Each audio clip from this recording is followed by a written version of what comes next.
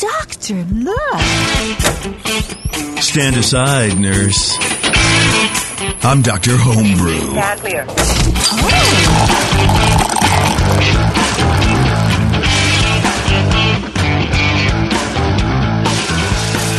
Hello, everybody. Welcome to Dr. Homebrew. My name's Justin Crosley, filling in for Jason J.P. Petros, and we are live from HomebrewCon in Providence, Rhode Island.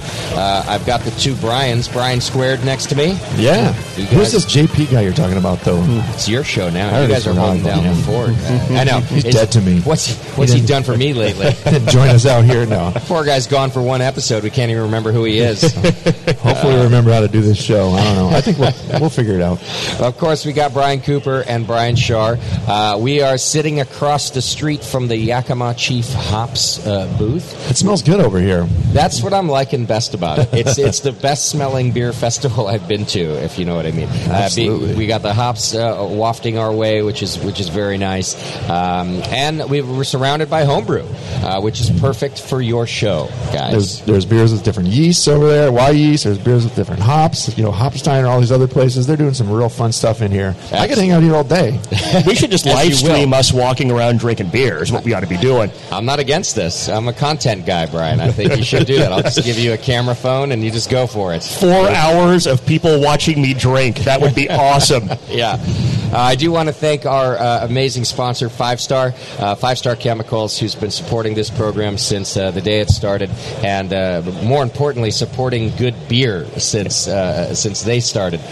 If sanitation is your thing, and it should be, or do not hand me your beer to try, you want to use 5-Star. Star San, of course, PBW, which, by the way, I don't just use my brewery. I think I use PBW for everything. Yeah, there's lots of uses, yeah. My coffee maker has to get cleaned out every now and then. Yeah. I just soak it in PBW. My iced tea maker, I have this iced tea maker thing. You just put some PBW in the water, you run it through a cycle, the thing is brand new. Absolutely. The dishwasher, put some hot PBW in the bottom and go. Yeah, that's great. Yeah. They're also just friendly folks over there, so check them out at 5-Star Chemicals, and thanks for supporting this show.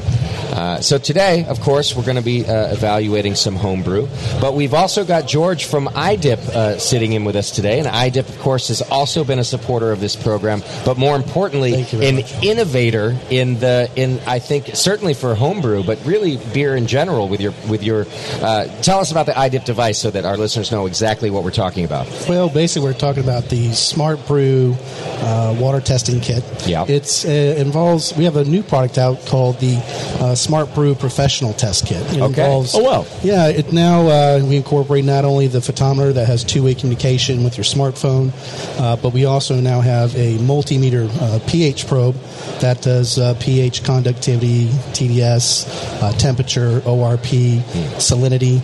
So now everything connects through Bluetooth to the exact iDip app. Wow. So it gives you real clear water profile information that you need for brewing. So George, this pH meter does total dissolved solids. It does. Wow. Yeah. So it's a lot more than just a pH meter. That's correct. Yeah. So that's really cool, because that's one of those measurements as a home brewer I'd kind of like to know sometimes, but the equipment for doing that was previously available was just, it's out of reach for a consumer use. Sure. And this is a very premium unit, so it's going to give you very accurate information. The probes are interchangeable. Okay. So I know ORP isn't used too often in brewing, but there is that application that you can add to it. Yeah. That's an upgrade, of course. It's all, like I said, it's all Bluetooth, and then within the app we have the calculations like we always have. It's just that now you'll be able to take measurements with RO water, because when you're doing colorimetric tests, like with the reagents that we have, you have limitations when it comes to alkalinity and how it affects the results that you get. So now, and also with this addition of pH meter, you can not only test the water, but you can also test,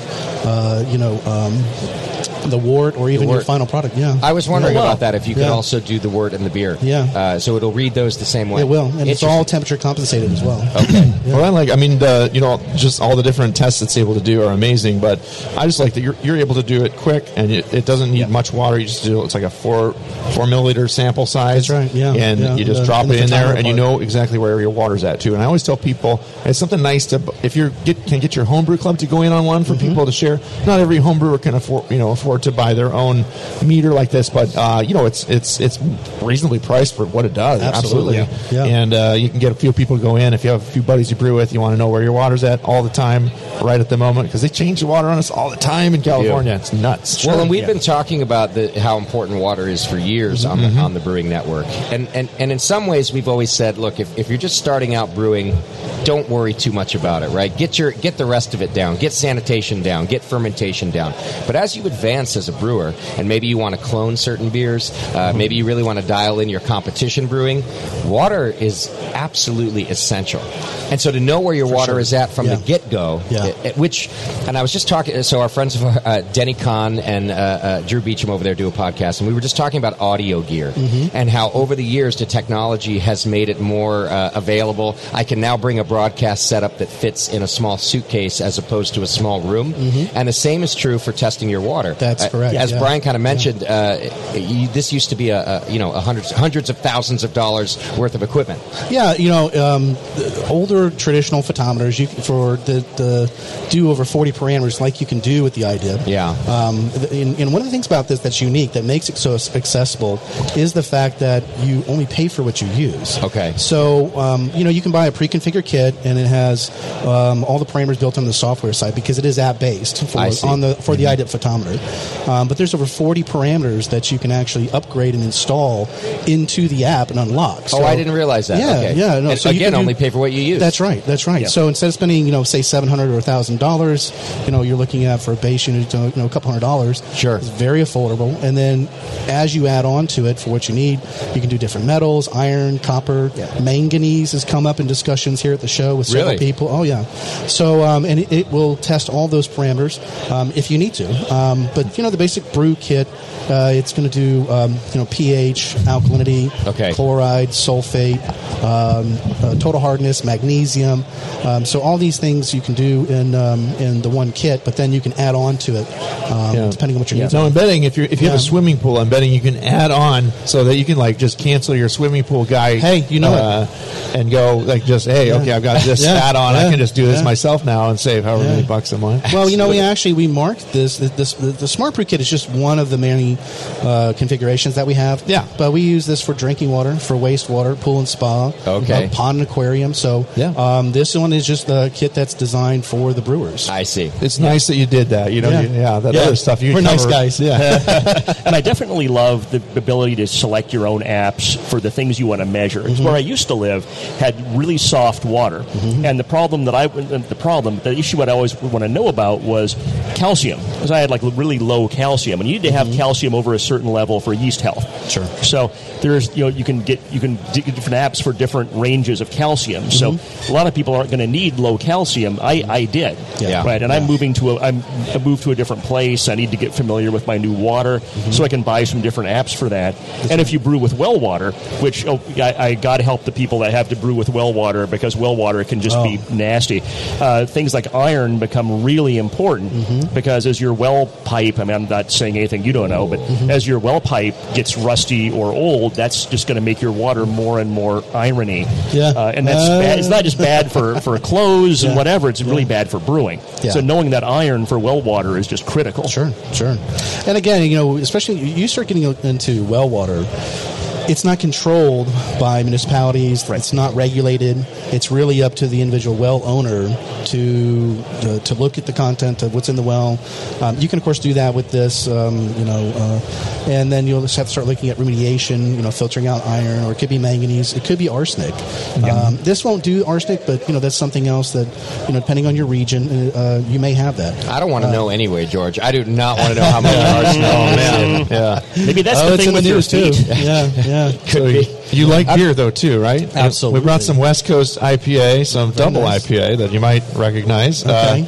If you're Brian into brought that, some Pliny I'm to sharing share. some Sounds Pliny like the a plan. Elder. I need to finish the one I have right here. Well, I don't want to make you pound that. We can get you a cup. So, George, I'm curious, as a water guy like you are, are you able, when you taste beer, can you kind of tell which brewers are paying attention to their water and which aren't? Oh, absolutely. You can. Because you look at the different water profiles and how it affects, in terms of the chloride, the sulfur the ratios. Yeah. You can have high calcium levels. You have all sorts of factors that, especially when you do come to the homebrew shows. Yeah. You see, a difference from that versus where we have the night with the professional brewers. You can definitely see, and some have it dialed in and they've nailed it. Yeah. And others you can taste the flaws. Yeah. Well, Tasty. Go ahead. And I was going to say too, the stories that I hear, it's unbelievable how many brewers have started off as home brewers, because we've been doing this now in this industry. We about 4 or 5 years now. It's when we launched the first Smart Brew kit. Okay. But we've actually been in water testing since 1989, so this is our 30th anniversary this year. Wow. Yeah. Okay. Yeah. But congratulations. Thank you. Appreciate that. But we've had brewers that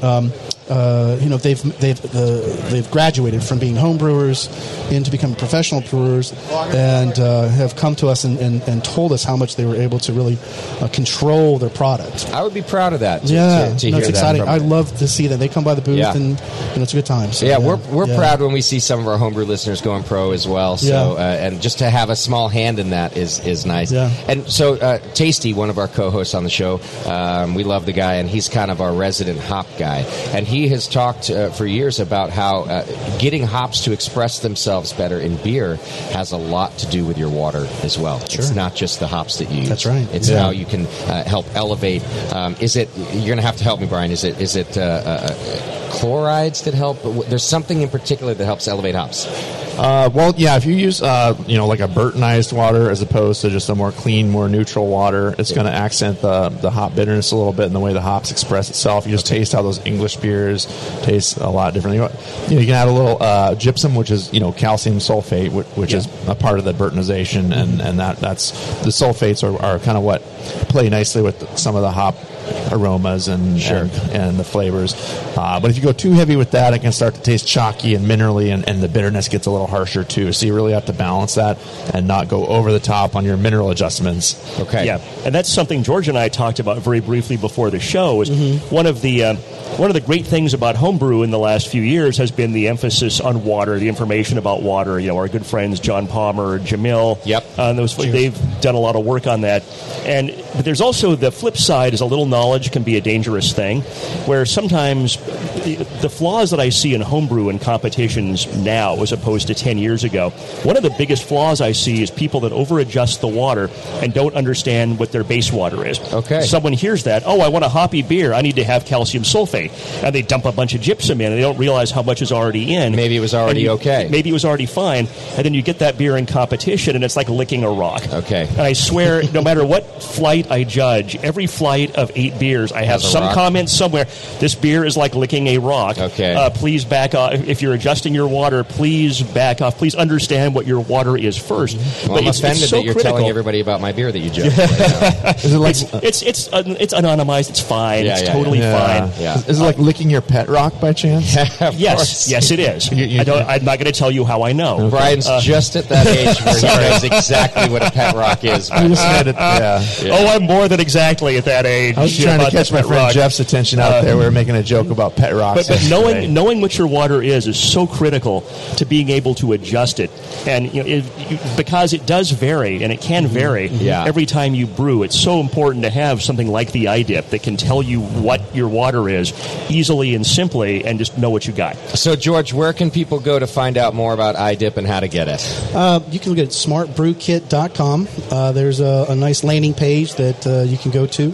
It describes the various configurations. You can get them, with 2 meters, a single meter. You can always part these out, sort of an a la carte if you really want to. But, that's the best place. And we have nice videos. There's YouTube videos that you can watch. Okay. And our customer service is second to none. So, your carrying case is really nice too. You can put your pH meter in there. You can put your water tester. Everything's ready to go. You just carry it to your brew session wherever you're going, and you're done. Facilitates sharing too. So. And your booth is right here. Just I can see your sign for your booth 20 feet away. Right there. I know we're supposed to do that. You're getting a lot of traffic from the Yakima Chief hop people lining up here. So all right. A great show. Smartbrewkit.com is where you can check it out. George, I want to thank you for doing what you do so that we get to have better beer, but also thanks for supporting our show. We appreciate it very much. Thank you. It's wonderful. Thank you, guys. Appreciate All right. it. We're going to take a real quick break. When we come back, we got some homebrew to try, and if you gather around, we might have a little extra that we could share for a couple people. I've got a lot lot of extra, actually. You got back extra beer? All right, we'll be back in just a couple minutes. You're listening to Dr. Homebrew live from HomebrewCon. Hello, fellow BNers. This is Sully from the 21st Amendment Brewery located in San Francisco, just 2 blocks from Giants Park. Before Nico and I opened the 21A and before I was a professional brewer, I homebrewed on my small 4-burner apartment stove in a back house in Santa Monica, California, making my extract brews before graduating to the daunting idea of all-grain brewing. Homebrew books and information was hard to come by back then. The internet hadn't been invented yet, along with other things we take for granted today, like electricity and potable water. One thing I wish I had back then when I was learning was a radio show that could teach me the ins and outs of brewing and answer questions that I had about homebrewing, a resource for making great craft beer. The 21st Amendment Brewery is excited to be a proud sponsor of Dr. Homebrew, a great show that teaches you what you need to know about making incredible beer. Good stuff. Listen up, you might learn something. I certainly did. And thanks for your support. Tasty Crack Kings.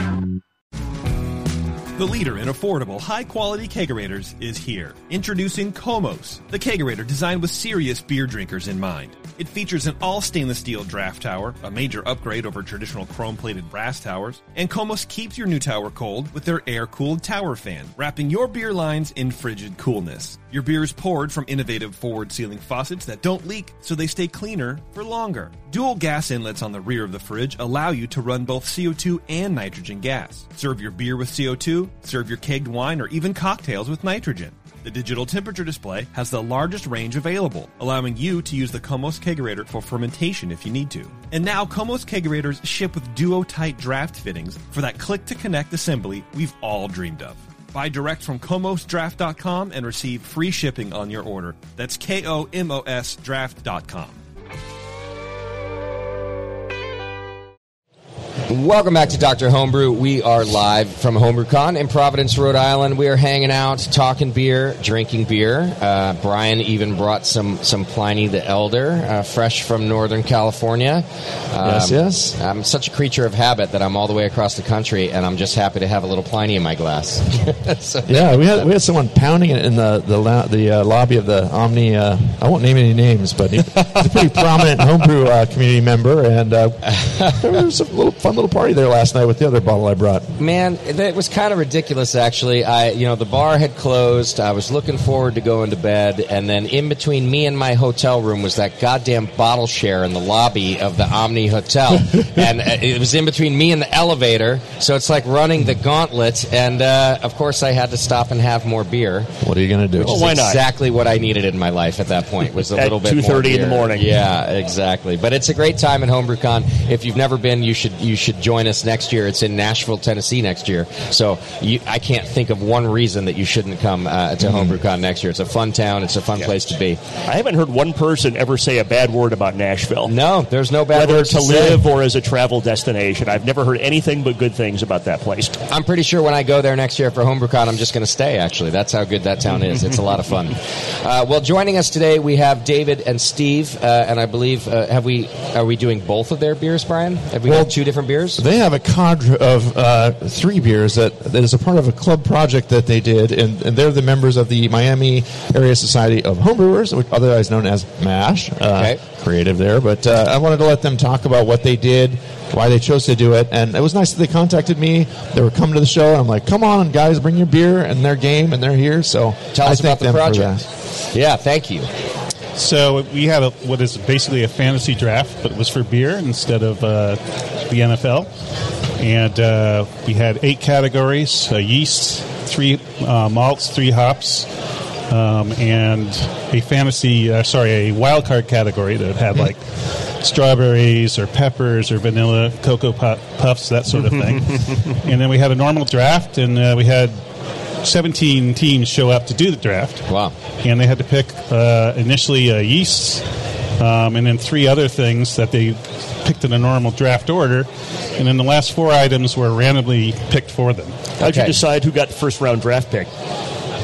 Just random chance? I think it was a random That number. was a random number generator as well. Nice, Okay. nice. I like this. This is an interesting way to have a little club competition. Yeah. So tell us about this first beer. We have something called a Twit beer. Is this right? Right. A Twit beer. That's your beer, Steve. Yeah, it's mine. So I ended up with basically British hops and British yeast and German malt. Okay. So I said, well, what can I do with that? And so I said, well, I'll try and do a Hefeweizen, but using British yeast and British hops. Okay. And that's what we're pouring right now? We're pouring it right now. Yeah, this was interesting. I tried to look up anything I could learn about it, but I didn't get very far. There's no guidelines for this. Yeah, Gordon hasn't put it in there yet, but maybe he will. Who knows? That's in Gordon's safe, the 2020 guidelines that only Gordon knows, and you need to have the special combination. To get And who there. brewed this one? I brewed it. You brewed it. Okay. That is Steve. Okay, cool. Well, do you mind if I chat about the beer a little bit? I don't mind at all. In my limited experience with English Hefeweizens, You've made an awful lot of notes for somebody who's never. I'm prolific. It's what I do, Justin. Okay. In the nose, I'm getting a kind of a biscuity, bready malt, but with a little toasty edge. I think I'm wondering if the malt is expressing itself in an English way because of the yeast that's there twisting it. You know what I mean? Sometimes you do like a Belgian IPA and it twists the hops to taste, Belgian-y, for lack of a better word. Getting a medium-low earthy hop character, moderate level of stone fruit esters, and no DMS or diacetyl. It's pretty clean. In the appearance, it's a deep golden colored beer. It has a low beige colored head. It's a little, pretty thick. Persists for a little while. Not too bad. It's a really nicely formed head. Fine bubbles and some larger bubbles, but it just looks proteinaceous. You can see the protein in this beer. Like it's just hanging out there. And, a nice head on that beer. So there's a slight bit of haze to the beer. It's not perfectly clear, but it's not as hazy as you would see in a German Weizen, for example. But just enough to look a little Weizen-y. But I'd say it's a little dark. If you were looking at it, I don't know what to compare it to. So, and I don't know what the color range is on these. So I don't know anything. Anyway, in the flavor, it's got a nice biscuity and bready flavor with some toasty notes as well. Again, those apricot-like stone fruit esters coming through nicely, I think, from the yeast, a medium level alongside that. It finishes, I would say, semi-sweet. It's not super dry. It's not super sweet. It's definitely not cloying at all. So the toastiness and the biscuity malt's going to come through in the end. The malt and the fruitiness really just linger on the palate for a long time. I like the way that kind of finishes out with the sweetness kind of accenting it, just a light sweetness. It's balanced pretty evenly between the malt and the yeast character, I would say. There's not a lot of hop going on here. It's very low bitterness out of the way, low earthy hop, but nicely done on the flavor. I like the flavor a lot. Mouthfeel-wise, I would say it's medium-bodied, pretty, leaning a bit towards the fuller side of the spectrum even.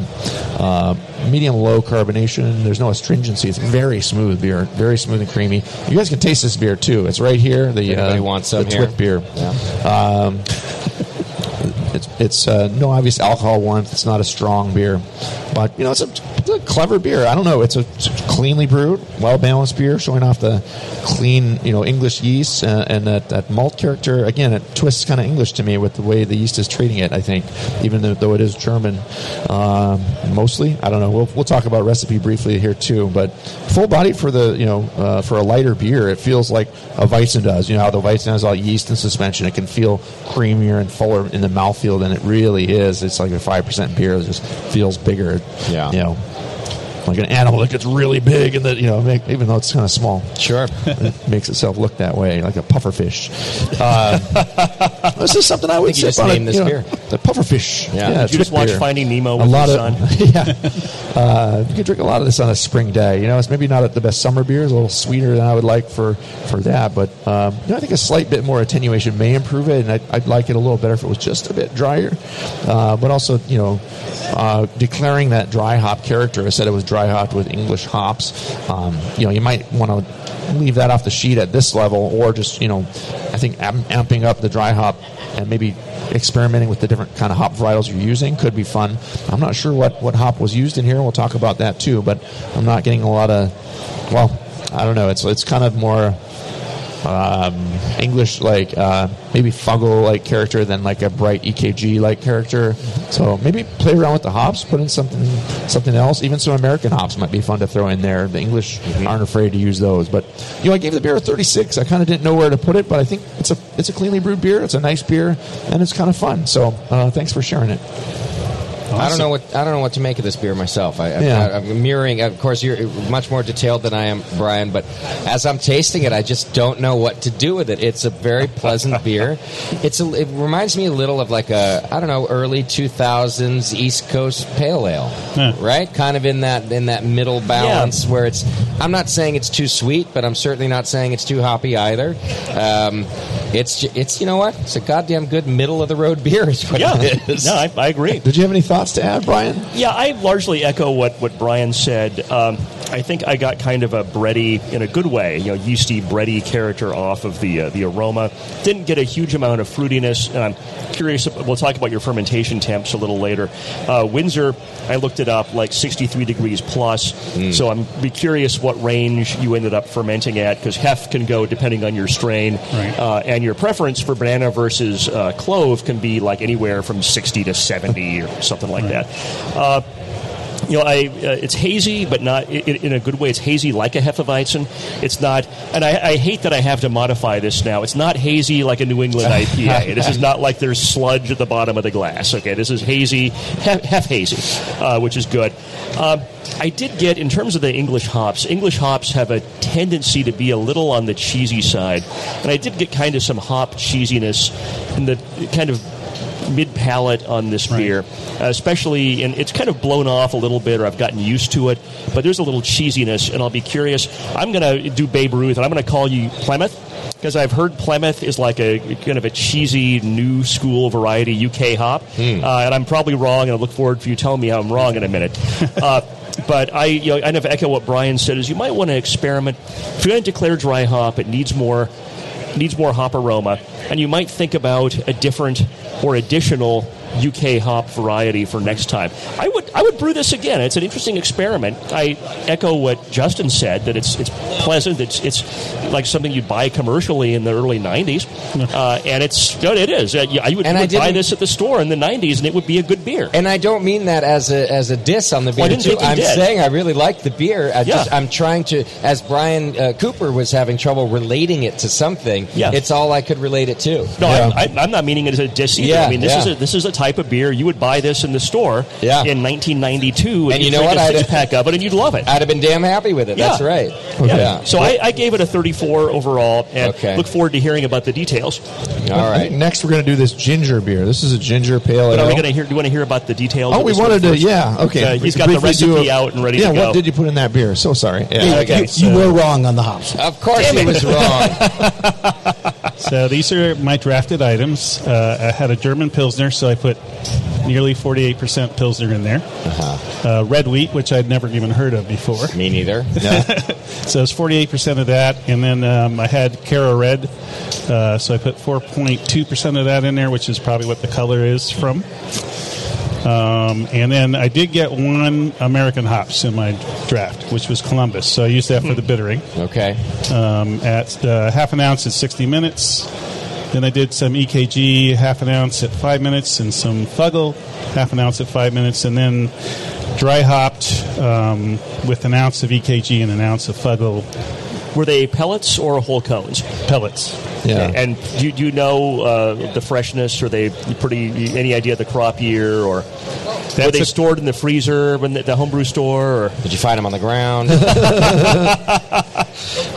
being brought upon. Fair enough. I only ask because sometimes if hops are a little older, especially UK hops, because they have a tendency toward cheese anyway, older UK hops can get a little more, and that may be where a little, and it wasn't like it was licking a thing of blue cheese, no. But it was just some of that character. If I'm thinking about fine points for how to do better, that maybe was a thing to clean up. I would use I can definitely taste that. Maybe go heavier on the balance of EKG to Fuggle in the dry hop, or even just switch it just to EKG. That would be fun. Right. So the one other interesting bit was trying to figure out what yeast to use.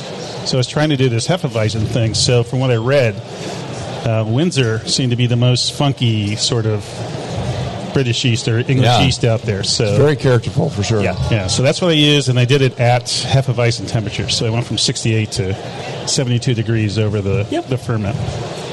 That's reasonable. So next up is the ginger beer. Are you interested in starting us off on that one? I'd be happy to start us off with the ginger beer. We did the ginger beer. So, this was an American pale ale with ginger. So exactly. Any thoughts about that beer? What was the inspiration for this? Who got drafted into that? That was Eric in our club. Eric Meyer. Shout out to Eric. Is Eric here? Eric is not here. We'll get him out to Nashville. Excellent. Sir, not appearing at this conference. Okay, so we can go ahead. Yeah. Okay. Aroma. The aroma was medium-high ginger that was pleasant and doesn't overpower. I thought it was a really deft hand with the ginger, because ginger is one of those things that you can just way overdo, and it doesn't even take that much to suddenly go from there's not really much ginger in here to oh my God, this is like a ginger bomb. I'm drinking ginger ale. So that's really good job of having this be a ginger beer, but there was not just ginger going on in the aroma. Low malt, no esters that were apparent other than the ginger. No diacetyl, no off aromas.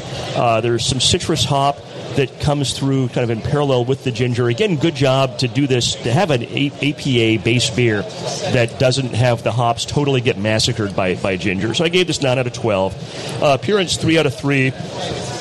Color a little on the dark side, hazy more in the dry hop sense than the maybe now common sense. Head is heroic and very persistent. I mean, you look at this thing from the audience. This is something that got poured several minutes ago, and it's still really nice head on this. So good job. This That's descriptor, really Brian. hard to do. Heroic. Well, yeah, you got to give this big head some kind of name, but it really stands. We were judging this, and this head stood on this beer for 10 minutes in the process. Clinging to the sides of the glass. Everywhere that head can stick, it'll go. It's really good. Malt was very prominent. There's restrained ginger that comes up in mid-palate with some medium bitterness to balance. Some medium spicy / citrus hop is in there as well as the ginger. Again, the ginger doesn't overwhelm the flavor any more than it does the aroma. Finished is long and balanced. It's well attenuated. Give this 12 out of 20. Mouthfeel's a 5 out of 5. Medium body, medium carbonation. Slight warming, no astringency. Really more perky than creamy. Exactly what you want from a American Pale Ale. Overall impression, I gave this 8 out of 10 for a total score of 37. I think that the ginger is perfect. If I at anything, having just a little bit more hop aroma and a little bit more hop flavor would be welcome. It's there. It's not that it's not there. Right? I think that's partly why this is such a deftly handled ingredient with the ginger. It doesn't overwhelm everything and become ginger ale. But a little more hop aroma and a little more hop flavor would push this up, I think, over 40. This is really, really nicely done. Yeah, I definitely agree with that. I'll just add briefly to what Brian said. The ginger is bright and clean in the nose. I really like that. As I get into the flavor, though, it seems to me a little, dominating the hops a little too much, and I don't, I may not care for ginger as much as Brian does. I admit that it's not a ginger bomb in you any more sense of a Mary Ann than a ginger person. And so, I would dial the ginger back, honestly, to let the hops shine out and push the hops up a little bit, because that ginger is still going to stand out just fine with a little bit less and have a better balance. To me, it's also giving a bit of a biting character in the mouthfeel, to me, which is a little harsh. And not harsh, but and the appearance of the beer is also very murky, and I love the head, but I had to take a point off just for the haziness. You should get your APA a little clearer than that. But he did a nice job overall. It's a very well brewed beer. Yeah, it's fun. I ended up giving it a 33, but I liked a lot about it. But I was dial that ginger back a bit to let the hops shine.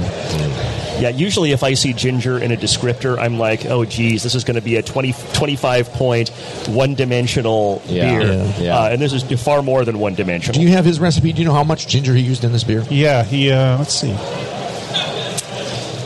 That's more of a gingerbread, by the way, if you're listening. Gingerbread, that's true. a good point. Because it has a bready character malt that I think keeps it from being too much ginger, as you're kind of saying, Brian. It adds to it. It has more depth than just ginger. But it doesn't scream American Pale Ale, so yeah. Right. So he had a half ounce of minced ginger at 5 minutes, and then he dry hopped with a half ounce for 3 days. Interesting. And 5 gallons.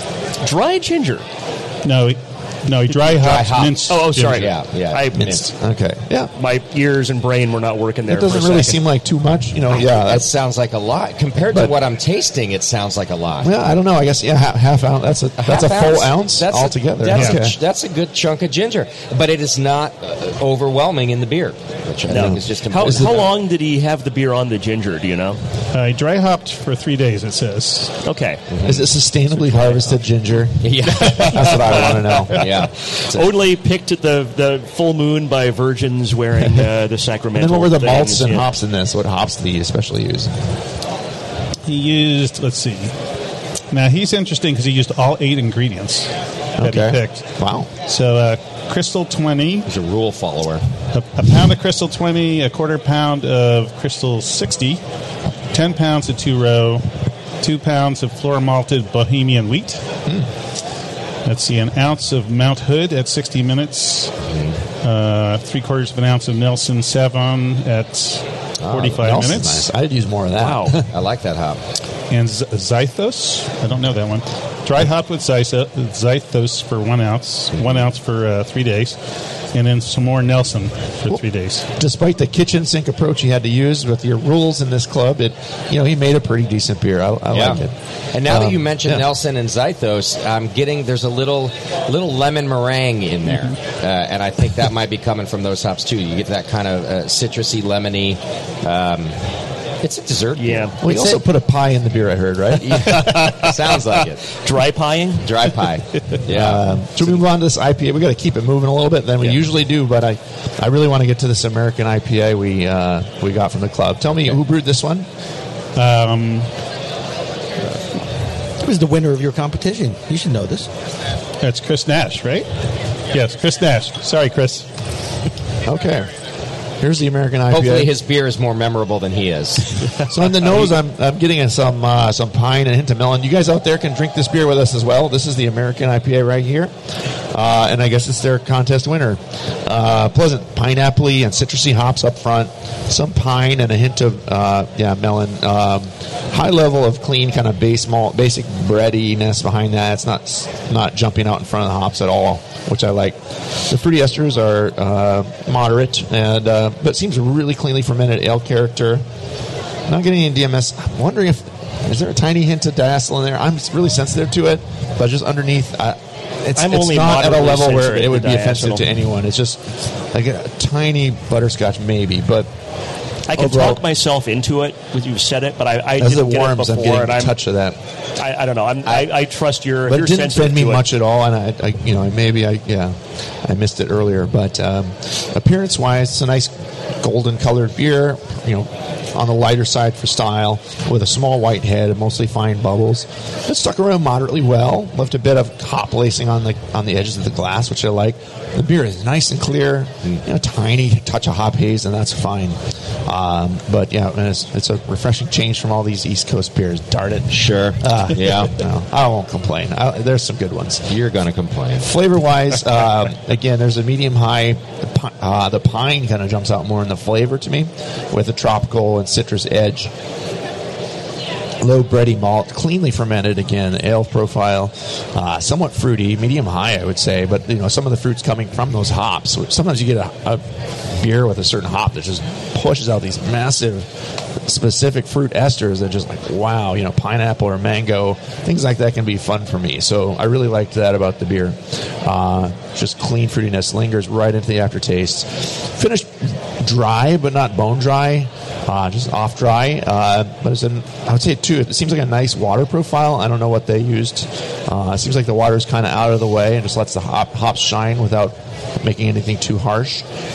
Medium low bitterness. Go see those Smart Brew guys. Get your water dialed in. It's good advice. The bitterness is out of the way. It's nice. It's one of the more modern style IPAs with it's kind of juicy actually. There's no harshness at all. No DMS. Maybe a touch of diacetyl, but mouthfeel wise, the body's fairly light, easy to drink. Only a hint of alcohol warmth. No obvious astringency here. It's not biting at all. It's just really smooth.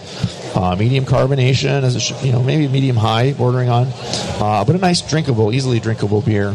So overall, I'd say this is a wonderful American IPA, leaning toward the more modern side of the profile. The body is extremely light for the style. I would say it just really works nicely to make it drinkable, and you sip it and you want another sip. So then the off dry with that that lighter body just makes it a real quaffable beer. It may also be, if I had to guess, I'd say it could lean towards the lighter end of the ABV style, or it could be a sneaker that you drink a few and you're like, whoa.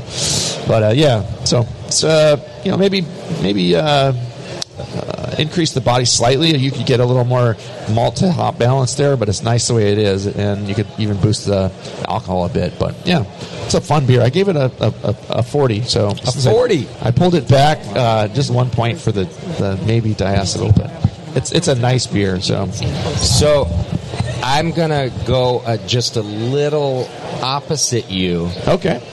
And I never considered myself particularly sensitive to diacetyl, but it's predominant for me. It's bugging you. Beer. If Doc was here, he'd be like, "Oh my God!" He might have. It's predominant in this beer, and I'm actually not saying I'm still enjoying the beer a bit, but from the aroma to the finish, it's a butterscotch. When it was colder, I didn't taste it as it warms over there, and as it's warming, I'm getting it more. So yeah, and I'm sorry to be that guy. It just kind of is. It's persistent throughout the beer for me. No, it's not a matter of being that guy. It's a matter of what's your threshold for diacetyl. I think I have a higher threshold than a lot of people. Okay. And I'm not blind to it, but I'm in that bell curve, kind of in the middle, toward the maybe slightly less sensitive. Okay. And there's people that are like Doc that are like, oh my God, it's like a molecule, 1 part per billion. Sure. Oh, I'm licking a stick of butter. Sure. So it's just your taste buds. And It's your threshold. I've never considered myself that sensitive to it. I actually think your palate sort of changes on a day-to-day basis. I think that can happen. It might matter that I'm hungover when I taste a beer sometimes, and in this particular case, it's just kind of standing out for me. Interesting. Yeah. But I want to point out, Brian, that of the beers that we've tasted here this week and on the show, this is your highest scoring beer so far. Okay. Wow. I've been taking note of what you guys score, and 40 is as high as you've gone. Oh, on the show ever? No, no, this weekend. Okay. He doesn't listen to the show. I have no idea what you've done. But this weekend, I've heard you hover in the 30 to 35, right in there. But you went 40. I think I was just happy that someone brought a West Coast IPA. I miss them. I'm going home on Sunday. I'm going to get some good IPA and drink it. Brian Sharp, due to time, I got to give you the abbreviated version of your evaluation. I'm going to do it That's super what we're abbreviated. doing. Yep. I didn't get the diacetyl. I largely echo exactly what Brian said. I thought the body was very drinkable. Body was light, but malt flavor was medium to high. Mm-hmm. Kind of like 90s IPAs, but not with the caramel, more just with the malt in general. Okay. I really like this beer, and my comment overall was, I like the balance. This is, for a modern IPA, having it not just be hop water, having a hop malt balance is really, I really liked. Having said that, it's one that's maybe not going to do well in competition because it's going to be up against hop bomb, 10 ounces of dry hops, 10 ounces of flavor hops, and it's going to get lost in the shuffle. It's in a little competition. too old school for today's competition. Yeah, I think you have to have judges that really understand what's happening, and it has to be in the right location in the flight. Right? This is a beer that shows up, into the flight. 5 beers into the flight, it's going to totally get overshadowed by everything before because your tongue is set to the ones you've already had. So, this is a really good beer, and I stipulate to the diacetyl. I don't get it, but I will accept. We're tasting another bottle right now. I'm tasting the first bottle. This is the bottle that we actually judged. It's different. I'm getting some bottle variation here for sure. Yeah, okay. That's entirely possible. Lighter. It's the diacetyl is not absent, but it's very, very different. It's a lot lighter, so there may be some diacetyl creeping up in there. Yeah, that's definitely different. Yeah, that's weird. There's also, and this is what I do like about the beer in general, and I'm picking it up more in this second pouring you gave me. There's a spiciness to the hops that's helping this beer. The spice is helping the beer stand out a little bit, especially as you're talking about, Brian, what it might do in competition. Yeah. And in this second pouring, because the diacetyl is a little lower, the spice is up even more, and I like that. I would have scored this one higher. I scored this a 37. Okay. Again, this is because it didn't hit my diacetyl threshold. Someone that judged this that's more sensitive to diacetyl like you guys might be scored a little less. But overall, I thought it was very well done. Yeah, as I was tasting that second bottle, I'm like, why did I score this a 40? It's not quite there. And then the butter just started bothering me a little bit. So, but now that you taste this other sample, it proves to me that there was definitely some bottle variation. Okay. And I think you guys all agree. Which is good to know at homebrewers, that you can have some variation just by bottle even. Now we all have to go do a shot of movie theater butter just to make sure that we're calibrated to diacetyl. Anybody have that handy? Movie theater butter? Anyone? What were the hops that they used in this, sort of real quickly? Yeah, we've got Yukina, Eldorado, and Saz. So there was a little spicy pepper a little there. spicy. Yeah, cheers. Nice job, Justin. Oh, thanks. You want to guest judge on our show sometime?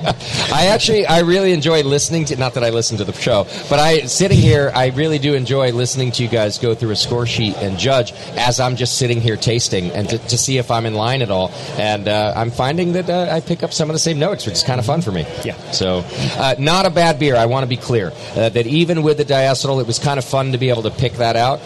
Especially the second sample, it's not a bad beer.